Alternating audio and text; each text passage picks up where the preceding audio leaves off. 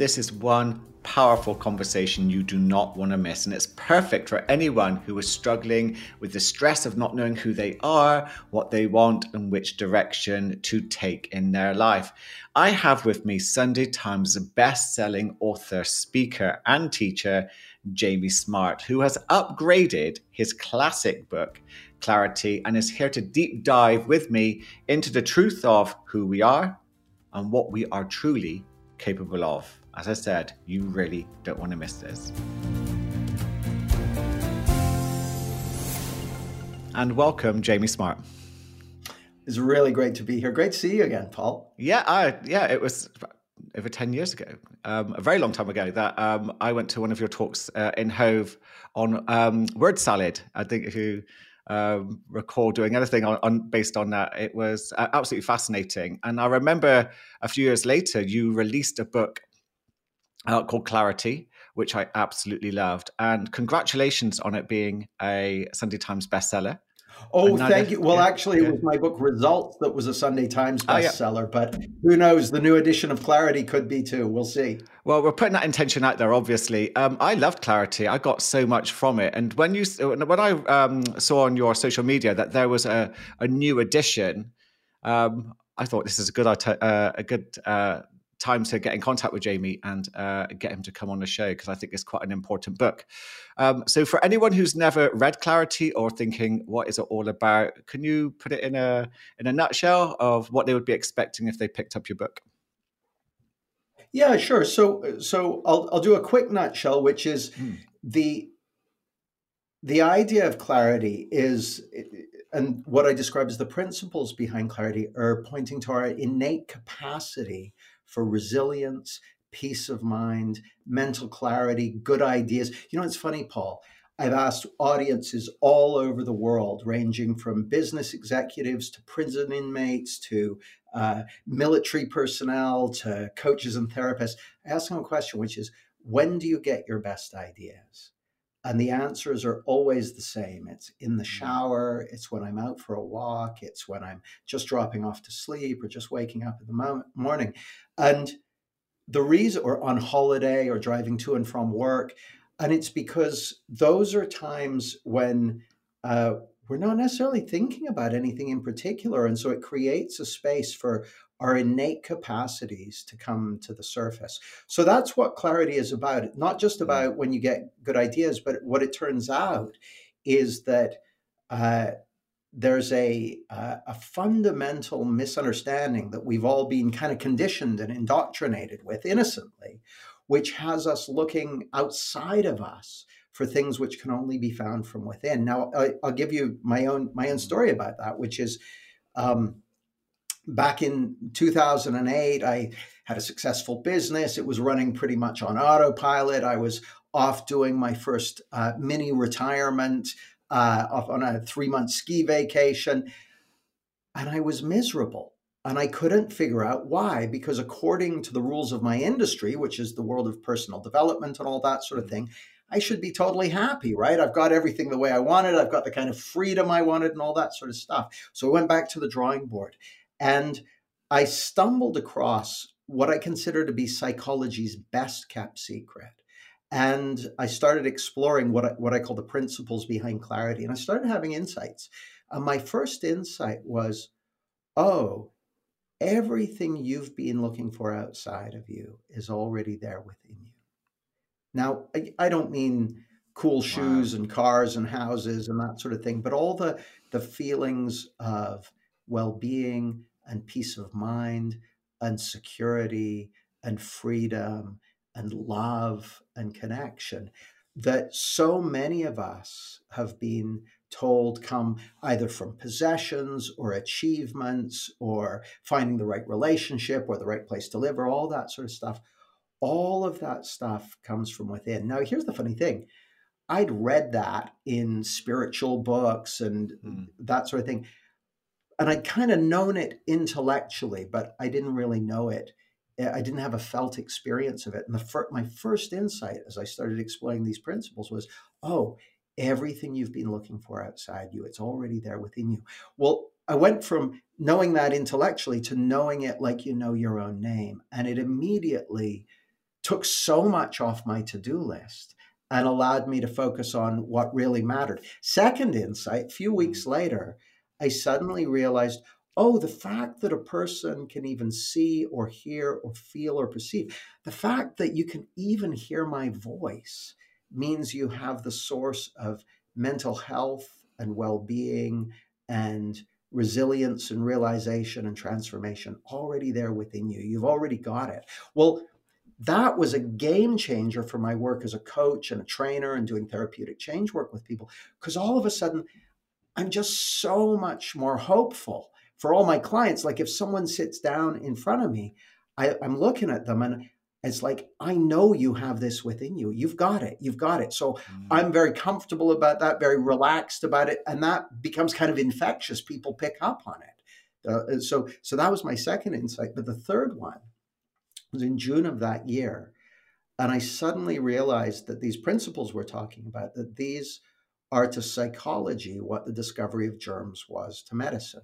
Now, bold claims require bold evidence, right? But here's what I'm saying. Like, if you think back even a couple of 100 years, nobody knew about germs. Nobody knew that there was a link between germs and infection.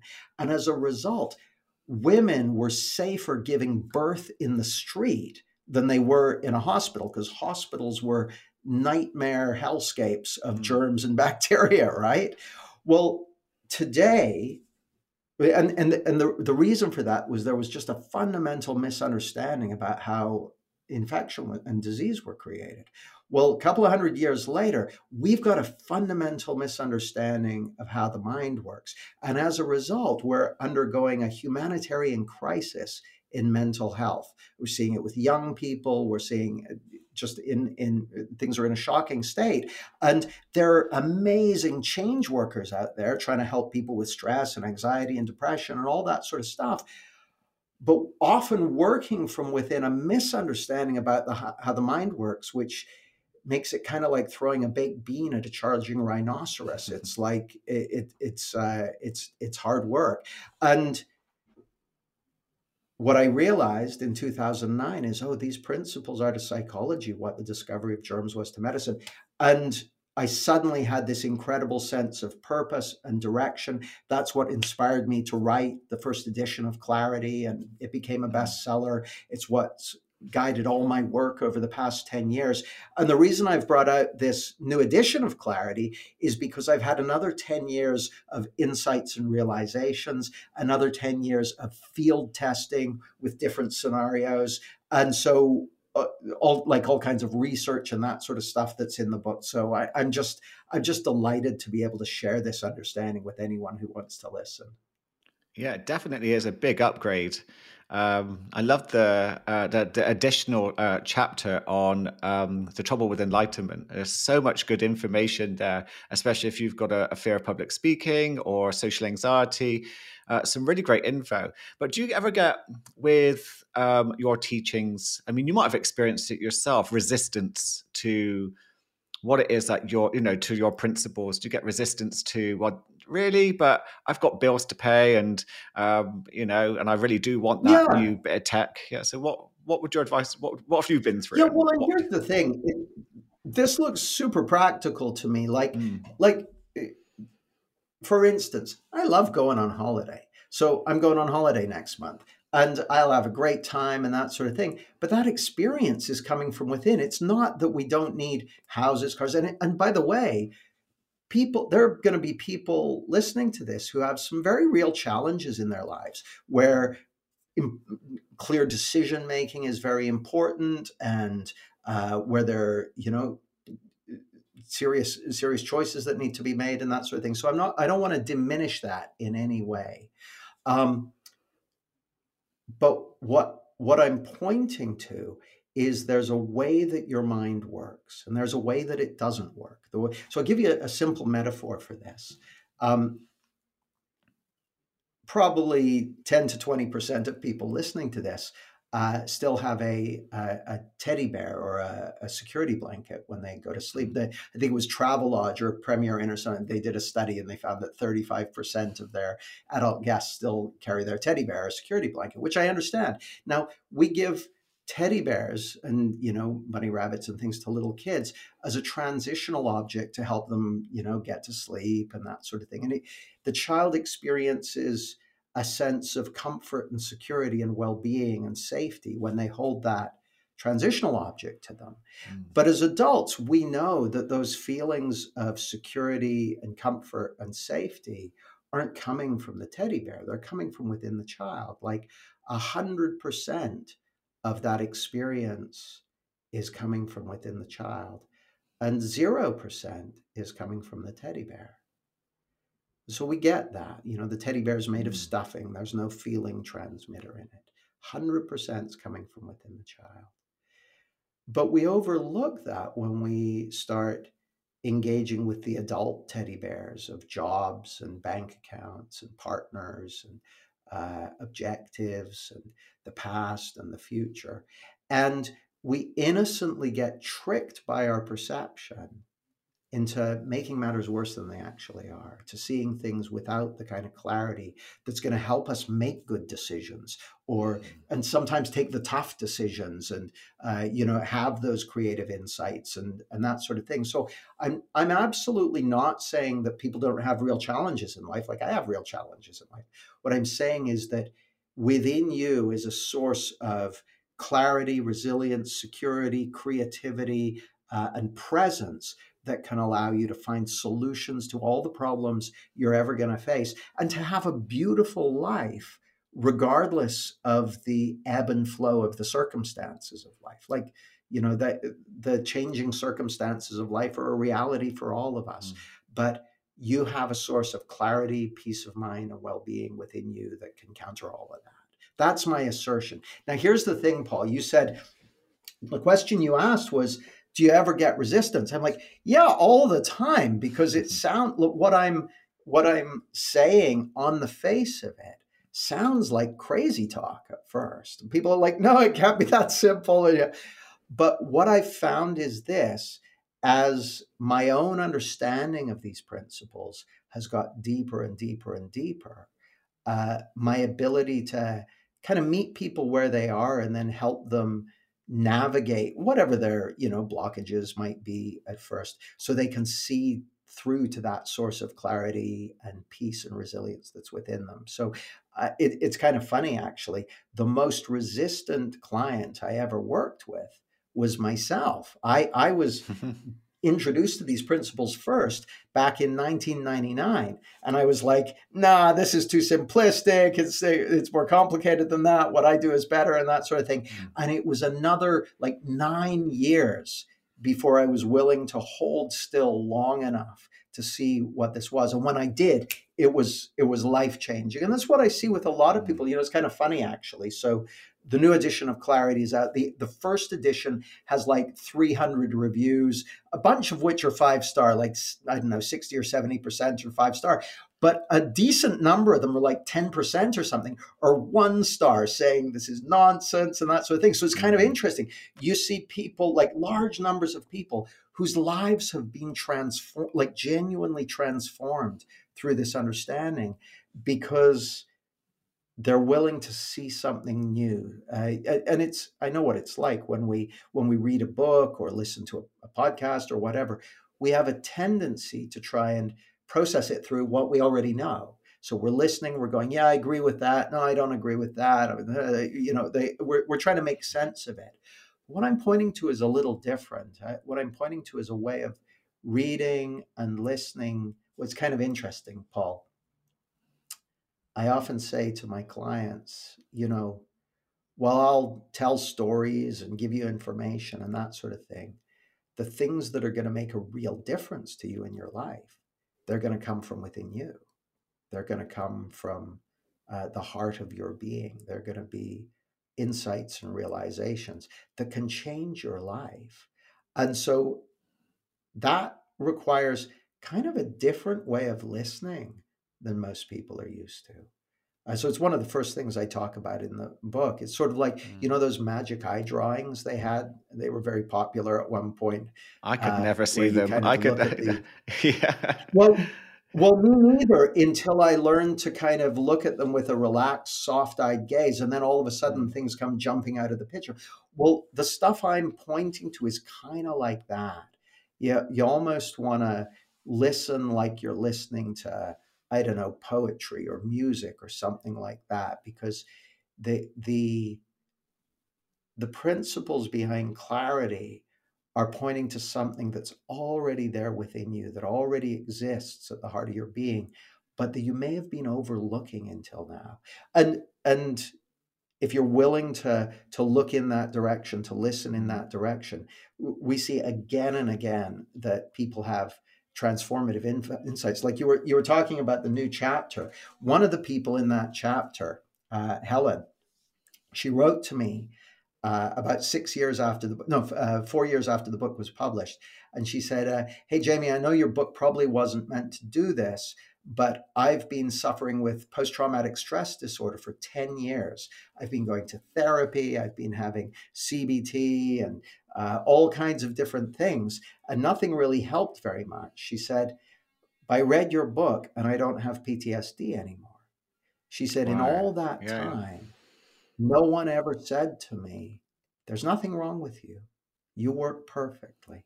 You're not broken and you don't need fixing.' There is something that you could do with realizing about who you are and how your mind works, but you're fine." So she sent me that email, I don't know, 6, 7 years ago. I did a follow up with her for the new edition. So 6 years later, she still doesn't have PTSD. She's building a business with her husband. She's happy. And if I'd have heard about that 20 years ago, I'd been like, that's not possible. That's not a thing. A person can't just realize something and then it clears up years of mental health issues and that sort of thing. And what I'm saying is, not only is that possible, but it's normal in my world. We see that Mm. again and again and again, where people are experiencing profound changes, massive increases in the amount of love and connection in their life, massive increases in the amount of happiness and well-being in their lives. And it's why I'm so it's why I'm so passionate Mm. about sharing these principles with the world, because there's this, my assertion, Paul, is, you know how most people have a lot on their minds more than ever these days with all the social media and algorithms and deluge of Mm. information. What I'm saying is there's something you can learn and understand. And when you do, it's going to take stuff off your mind automatically without having to meditate or remember stuff or any practices or anything. It'll take stuff off your mind automatically, uh, giving you the freedom and confidence and inspiration to live a beautiful life. It is beautiful, and I love this. I love the story of Jenny and the PTSD. It's almost like she had a reset, and I think, I mean, I do meditations and I do them on my podcast, and I talk about reconnecting with the true self, and when you sit with the truth of who you are, that we have everything we need. And there's a wonderful quote by James Allen: "Is that we don't get what we want, we get what we are." In other words, we don't attract what we want, we attract what we are. I think that was the actual quote. And when a person comes back to their true selves, and they're feeling the love, and they're feeling their own kindness, and they're feeling their own gentleness within, and they have everything they need, because there's nothing we need in this moment, is it? We are abundant, we have everything. Um, then we seem to have a different experience of reality. Something seems to reset in people exploring this. So it's such a beautiful story to hear that. Do you think, from from your experiences with this, that we are tapping into a soul, a higher self, different level of consciousness? What are your thoughts? Well, I'll give you my take on it. I got to say, I love that James Allen quote. I couldn't Mm. agree more. I think that's true.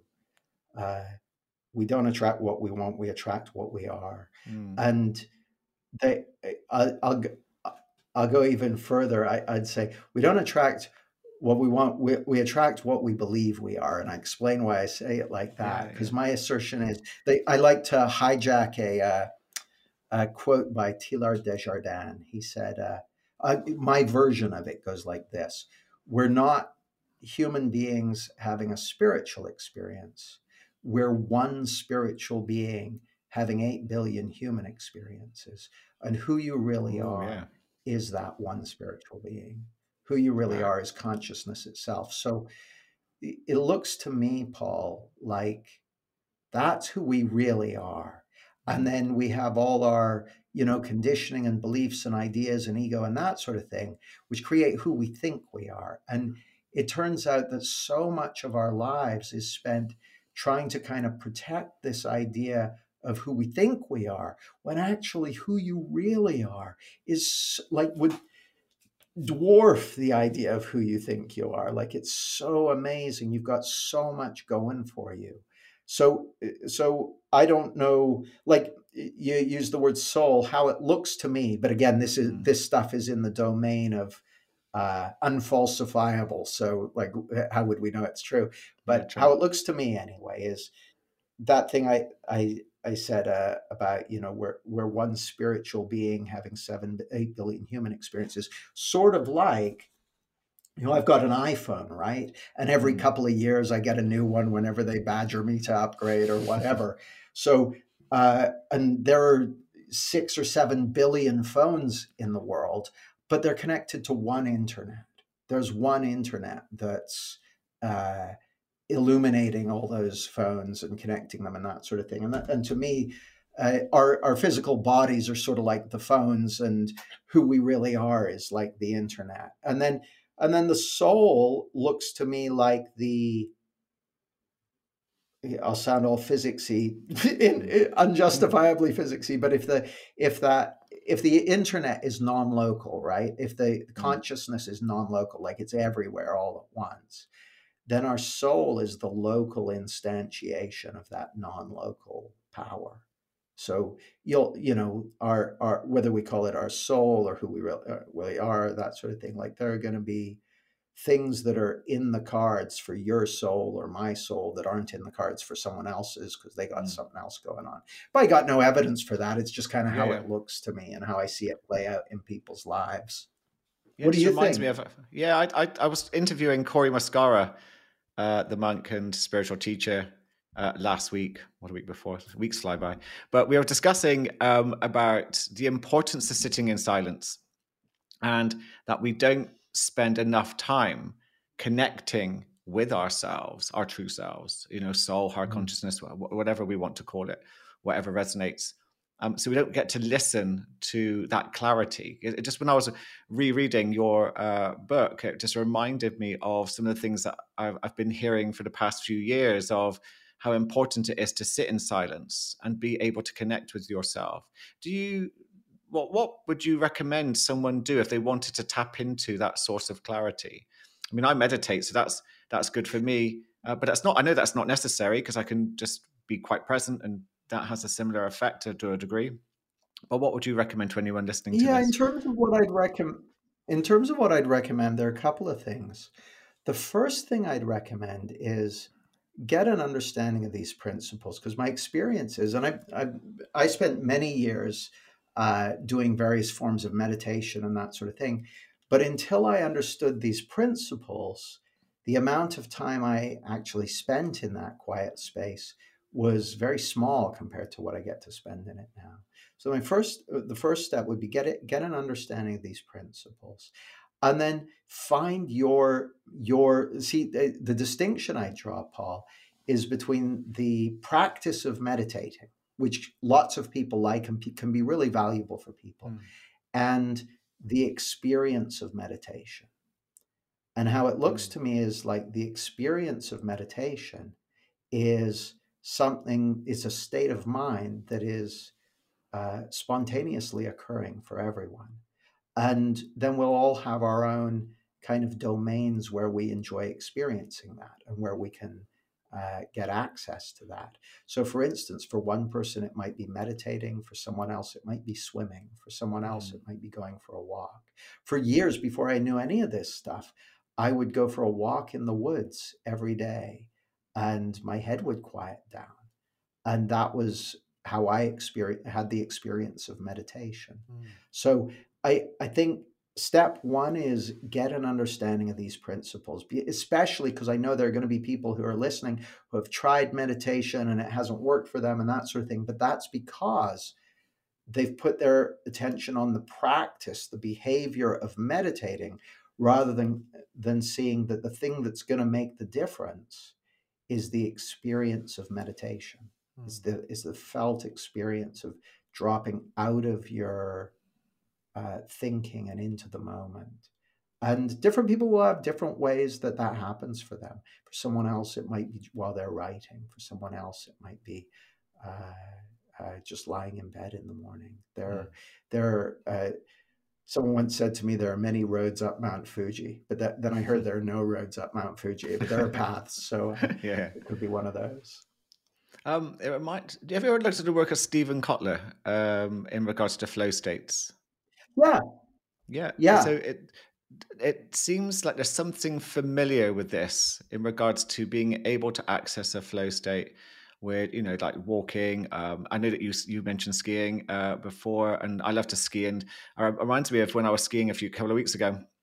I was coming down a mountain and my ego got a bit nervous because I was going quite fast. And then suddenly, as I went into flow with it, there's the voice inside just said, "Trust me." It's very deep. Yeah. It just almost like it emanated through everything. Just said, "Trust me." And there was a flip between it. It was like, "No," and then it was just, "Trust me," and it was nice. It was a very nice experience.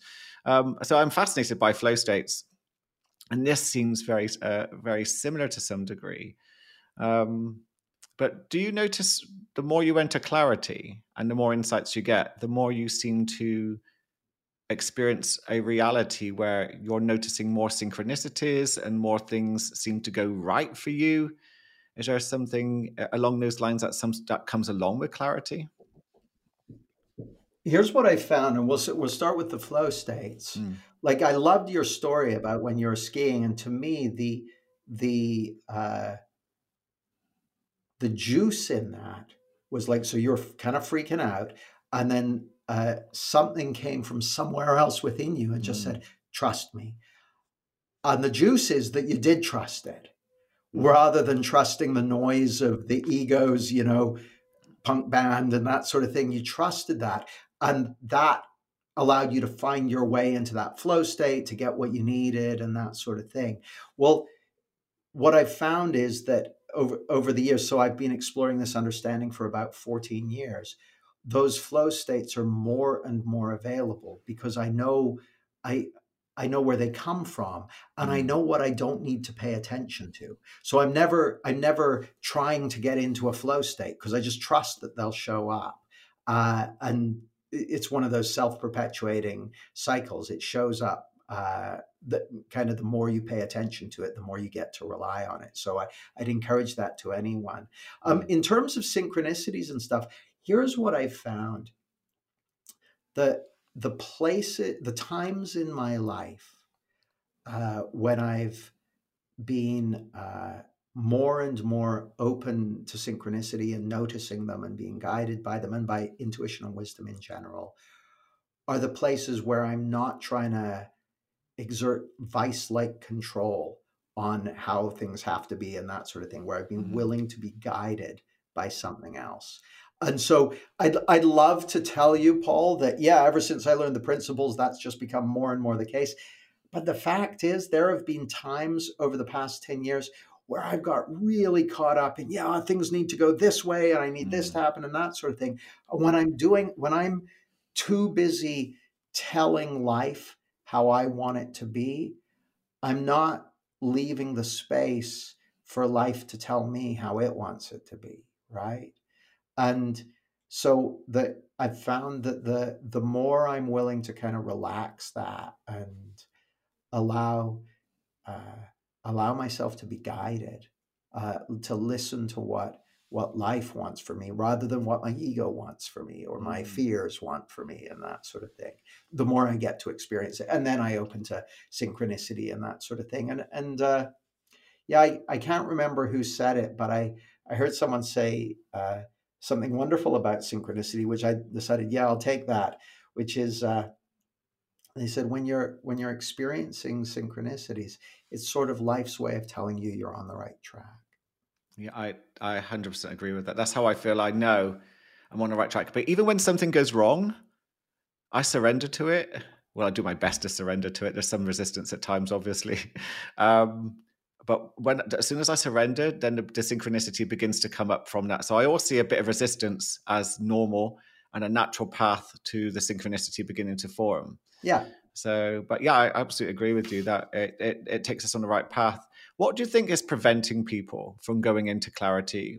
You talk about contamination in your book, but what is it that's Yeah. preventing us from having that clear mind? Well, so the main thing is that we have been schooled in a belief about how the world works, schooled Mm, not just by society and our friends and family and our upbringing, but by our very own neurologies. Like there's a quick bit of neurology here. There's the way that our experience is created is like we've got eyes, right? And mhm, ears and senses and stuff. And it genuinely seems to us like we're inside our skulls looking out through windows at a world out there, right? But that's not what's going on. What's going on is those senses are data receptors, and data is pouring into our system. And then our system takes a guess at what must be out there. Basically, it goes, what must be out there for me to be receiving this data? Okay. mm, And it creates a 3D perceptual reality. Now, this is not me being a hippie weirdo. This is stuff that was discovered by the grandfather of neurology, Hermann Helmholtz, like 170 years ago. This is old, settled mm, neurology. So our experience is being created from within to a greater or lesser degree based on data that is received by our senses. And then we're walking around in this 3D holographic projection and experiencing it as an actual reality. Now, here's the thing. The degree to which there's a reasonable fit and match between that projection and what's actually out there is going to be the degree to which you're not bumping into lampposts and falling down open manholes mhm. as you walk down the street, Yeah, right? So, like, it's good yeah. that we've got senses. But due to a trick of the mind, that same process has it seem like our felt experience is coming from out there in time and space. So I'll give you an example. There's this famous piece of research from the 1970s where they looked at lottery winners and people who had been rendered quadriplegic or paraplegic due to accidents. And they did a follow up with them a year later. And what you found in the follow up is that people who had been happy before they won the lottery were happy a year later. People who had been happy when they were rendered quadriplegic or paraplegic were happy a year later. People who had been miserable before they'd been rendered quadriplegic or paraplegic were miserable a year later. And people who were miserable before they won the lottery were miserable a year Mm, later. It's called hedonic prediction. And it turns out, as human beings, we're not very good at predicting how we're going to feel in future situations, but we believe that we're geniuses at it. We set our goals based on how we want things to be, and that's fine. But we believe, and this is what happened to me when I went to Whistler. I was like, once I've got my business running on autopilot and I'm on my 3-month ski holiday, I'll be so happy there will be sun shining out of all my orifices. And it wasn't true. And I yeah. thought I was good at predicting, and I Mm, wasn't. Well, it turns out people are terrible at predicting how they're going to feel in so-called positive future situations, but also negative ones. And because of that and the various ways that plays out due to past events, future events, circumstances, that sort of thing, our heads fill up basically based on the idea that there's something out there with power over how we feel. And as soon as we believe that we're separate from life and that there's something out there with power over how we feel, we get very focused and sped up on trying to control that mm, thing that we think is going to vouchsafe our happiness or make us miserable or whatever. And that mistaken belief is the source of the vast majority of unhelpful stress, worry, anxiety, fear, insecurity, greed, all the stuff that we see messing with people in the world, the vast majority of it is being driven by the mistaken belief that we're separate from life and there's something out there with power over how we feel. 100% agree with you on that. Which I The refer ego, to as yeah. the outside in misunderstanding. Yeah, I Sorry, love I, that. I Yeah. interrupted you, Paul. No, it's fine. I was just saying that I agree with that because we have this ego that's conditioned into trying to control reality, demand it works a certain way, so that we can feel safe inside. We already are safe inside, but the ego has been conditioned. It's hypervigilant. It can be all sorts of things into believing that if it has a product or an experience or a different type of partner, then we'll be safe. And I heard a lovely quote from Bruce Tiff the other day. I don't know if he had an actual quote, but he said, "It's not our partner's responsibility to be who we want them to be." But yet often we'll try to control partners, friends, or anyone around us and make them into how we want them to be just so that we can feel safe inside. And of course, that doesn't tend to work out very well. But yeah, I do think coming back to who we are inside, who we really are inside, is something that I think it's becoming a bit more well known, but I don't think people want to believe it to some degree because of conditioning of, but if I have more money and if I have that job, if I, we're bombarded by Instagram pictures of people working from a beach in Hawaii or wherever they are, they say they are. We create this idealization that we'll be happier if we have something else. What else do you think would be something? So what else do you think contaminates besides extrinsic goals, extrinsic values? What else do you think might collude to contaminate our way of thinking? Well, I think the funny thing is, I think that our moment-to-moment thinking is just the nature of it, because it's using this impersonal power to create an experience. It's going to get static, and while there are any number of things which may seem like they're the cause of it, the solution is actually to realize it for what it is. So this may be a useful metaphor for people. Your feelings, whether it's feelings of stress or worry or anxiety or feelings of peace and well-being and joy, the uncomfortable feelings, you can sort of think of it like the rumble strips at the edge of a motorway, right? You're driving along the highway and you feel those rumble strips. Well, that's a signal to move back into the middle of the road, to move back in the other direction. Just like if you touch a hot stove, those hot feelings are in your, the burning flesh in your fingertips is a signal saying, get your hand away from the stove. It's not a signal saying, look deeply into the stove and figure out what's going on here. No, it's a very simple message. And I'd say that with a lot of our more uncomfortable habitual day-to-day feelings, those uncomfortable feelings are just a signal to move away from the direction we've been thinking in and to move back in the direction of the easy, fluid, more profound feelings that come with clarity of thought. And the funny thing is, Paul, it's such a simple metaphor and such a simple understanding that it may seem simplistic to people, but I could, part of my approach both to writing the books and doing this work over the last, I guess, 14 years now, is I've approached it as much as I can, sort of like a scientist looking to falsify it, because I'm working on the basis that there's a wonderful quote by someone whose name I can't remember, Gregory Bateson, who said the biggest problems in the world are caused by the gap between how nature already works and the way people think. And so if you think about it, you can see the evolution of human knowledge as being a process of closing that gap. Like, we used to believe that the sun went around the earth. Oh no, it's a solar system. The earth goes around the sun. We used to believe the earth was flat. No, it's spherical. We used to believe that germs, that illness was caused by bad spirits. It's like, no, it's germs. And so as we get as our understanding of the world gets closer to reality, we solve lots of problems. Like the discovery of germs has led to something like a tenfold increase in quality of life and that sort of thing, including stuff that they did about sewage and that sort of stuff to take care of that stuff.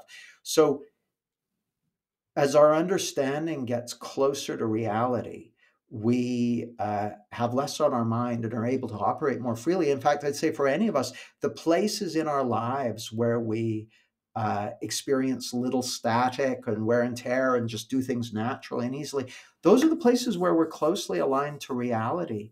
And the places where we struggle, that's where we're adrift from reality. Like you said about trying to make our partners who we want them to be because we think that'll make us feel safer. We're adrift from reality. And sooner or later, the update has to come.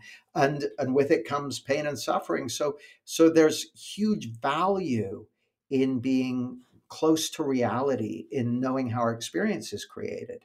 And the thing that strikes me is that ever since I started exploring this, is like, if this is just a belief system, I'm not interested. I only want to get on board with it if it's reality. So I've been looking for exceptions for the last 14 years. I haven't found a single one, and I'm still looking because I want to find the anomalies. I want to find, where is this? But so far, what we're talking about here, it fits the criteria for principles. It's explanatory, it's predictive, and there's a constant, which is that we're always living in the experience of the energy of thought taking form in the moment. And who you really are is consciousness itself. So I encourage people to do their own research on this one and explore it for themselves and try it out in your own life and see if this isn't true. Well, I encourage people to buy your current copy of the newly upgraded Clarity. Jamie, there's so many questions I've written down that I've not even got around to asking you. Never, it always works out that way, but what a brilliant conversation. Where can people contact you? I'll put the details in the show notes, but where can people contact you if they want to find out more? And, obviously I think our conversation has resonated with a lot of people. So where can people expect to grab a hold of you or be in contact with your content? So a couple of places. You can go to jamiesmart.com, which is my website. The books are on Amazon and Audible. You can find me on social at jamiesmart.com, like jamiesmart.com, but without the dot, on Twitter and Facebook and Instagram. I'm on LinkedIn and YouTube, so all the usual places. And I've got a couple of podcasts, the Thriving Coaches podcast and the Get Clarity podcast. So that's probably enough to keep people busy for a while. But yeah, get a hold of the book. The book's designed to help people go from, this is kind of interesting, or maybe there's something here, to life-changing insights. So that's a great place to start. It definitely is a great first step. Jamie, thank you so much. And thank you for everything you're doing. I mean, there are a lot of people doing a lot of great change work, as you mentioned before, and you're definitely one of them. So again, thank you for doing that for us and for humanity, because as I said, to keep that evolution going, there's got to be some people that are setting the pace, eh? Yeah, I love it. Thank you for having me, Paul. It's a pleasure to speak with you, and thanks for doing what you're doing. You're welcome. Thanks very much.